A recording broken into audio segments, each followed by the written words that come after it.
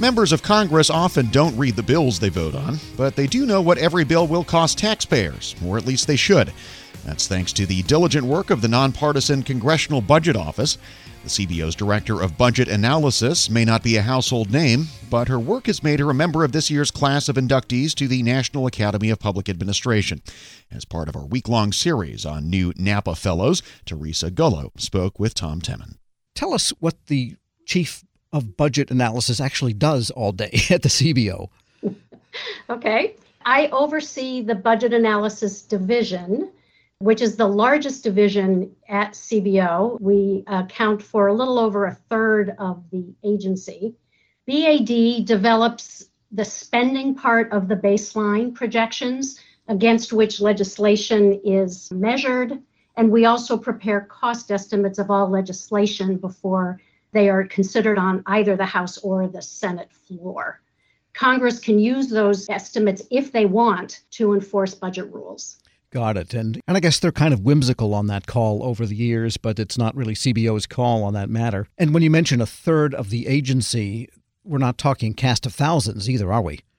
No, the Budget Analysis Division is about 89 people. The whole organization is about 250, 260. And every year the budget debates concern the $1.3 or so trillion that are so-called discretionary spending. Does CBO also track all of the other spending on the entitlement programs, interest on the debt, and all those elements? Absolutely. We work for the budget committees, the appropriations committees, finance and ways and means committees, which are responsible for a lot of that mandatory spending. And we track all of it. All accounts in the budget are part of our database that we track. Because it never seems to come up in the debates in Congress, or they don't seem to talk about it publicly. Does anyone from CBO ever tap the leadership on the shoulder and say, just so you'll know, this is what's going on in this part of the budget that doesn't get talked about that much? Well, so we don't provide advice to the Congress. We provide information, but we have a series of reports that we produce on a regular schedule. Our Budget and Economic Outlook, the next one will come out in January. That's exactly its purpose, is to lay out for Congress what is the budget situation currently across all types of accounts, including revenues, and what is the projection for the next 10 years. So that kind of information across all of those is available to the Congress on a pretty regular basis. And of course, CBO has assumptions and algorithms and formulas that it uses to evaluate bills and to look at the budget projections. How do you maintain those, make sure that they're current, and how does the decision get made to maybe alter one in light of new evidence or changes in the economy? When we prepare cost estimates, something a lot of people may not realize is that our work is guided by principles that are set out in law, in a series of budget acts, and in rules that are set by the House and the Senate. So in other words, many of the procedures that we follow, we're required to follow by the Congress. And the reason they do that is because they are very sensitive to making sure that across legislation and across time, we are being consistent in how we apply our rules. So when we prepare cost estimates, we do have a specified process for reading legislation, gathering information, analyzing data. Some of our analyses are done using pretty complicated micro simulation models. A lot of our work is done on spreadsheets because they're a little bit more straightforward.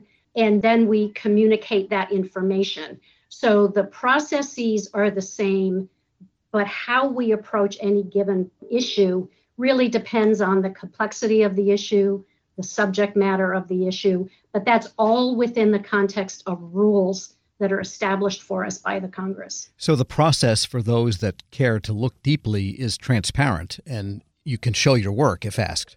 That is our intention, and we have put a very high premium on being as transparent as we can and sharing as much of the information on how we do our work. Every cost estimate has a section that's called basis of estimate, and that basis of estimate tries to lay out where did we get our information, what are we basing the estimate on, and we also have a section on uncertainty that tries to point to how might this estimate be different if some of the assumptions we're making or some of the factors we're using in our estimate are different than we expected. We're speaking with Terry Gullo. She's Director of Budget Analysis at the Congressional Budget Office and a new inductee to the National Academy of Public Administration. And just out of curiosity, how did you come to this particular work? Well, it was a little bit random and unplanned. I was a graduate student at Berkeley in the 80s, and I knew I wanted to be in DC for the summer, but I had to find a paid internship or I wouldn't be able to afford to fly to Washington. So I applied for the only paid internship I could find, which was at CBO, and I got the job, luckily. At the time, I really had no knowledge or, frankly, any interest in the federal budget, but I wasn't at CBO very long before it was clear to me that it was a perfect fit for me and my training. I loved the nonpartisan and objective nature of the work. I liked the quick pace of the work. I loved the camaraderie of the analysts who really do work hard to support each other. And I loved that my main job was just to ask a lot of questions. So it's really a match made in heaven as far as I'm concerned. And members of Congress have different sides to them. If you watch them on cable TV, they're all monsters. I've interviewed many of them individually, and they all seem like normal, reasonable people that you'd like to have a cup of coffee with. What do they look like from the standpoint of CBO when you're just handing up information and getting the requests and pretty much have that employee-employer almost relationship with them?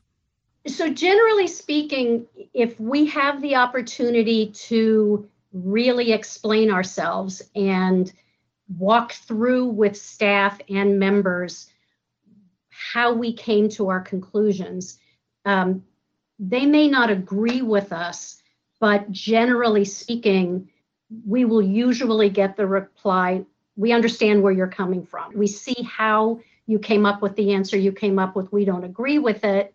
And they may publicly focus more on what they don't agree with.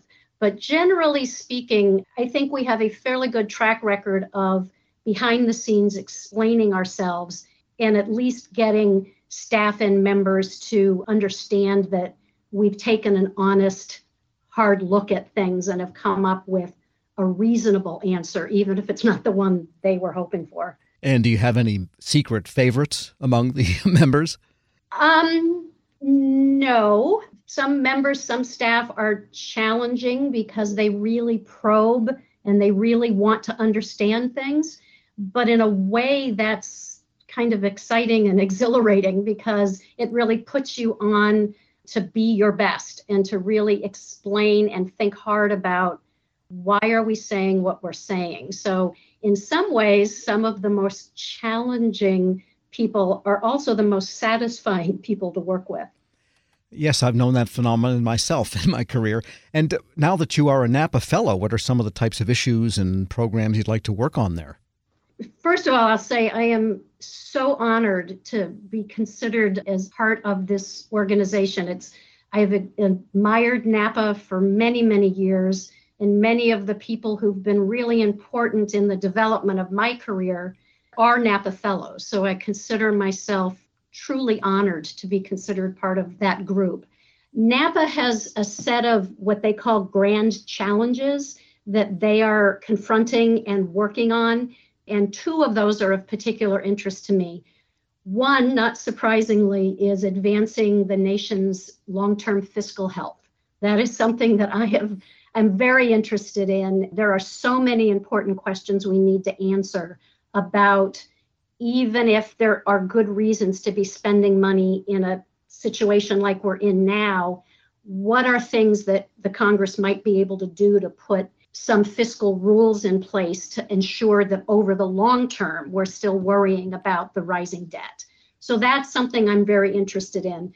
But I'm also really drawn to another one of their grand challenges, which is modernizing and reinvigorating the public service.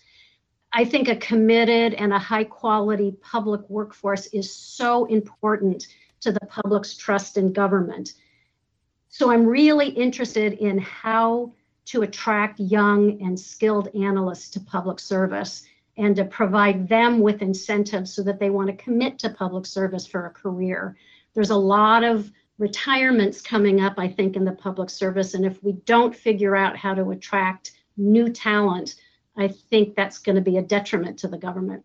Teresa Gullo is Director of Budget Analysis at the Congressional Budget Office and a new inductee into the National Academy of Public Administration. We'll post this interview at federalnewsnetwork.com/Federal Drive. Tomorrow's Napa Fellow, Andrea Norris of the NIH. You can hear the Federal Drive on demand. Subscribe on Apple Podcasts or wherever you get your podcasts.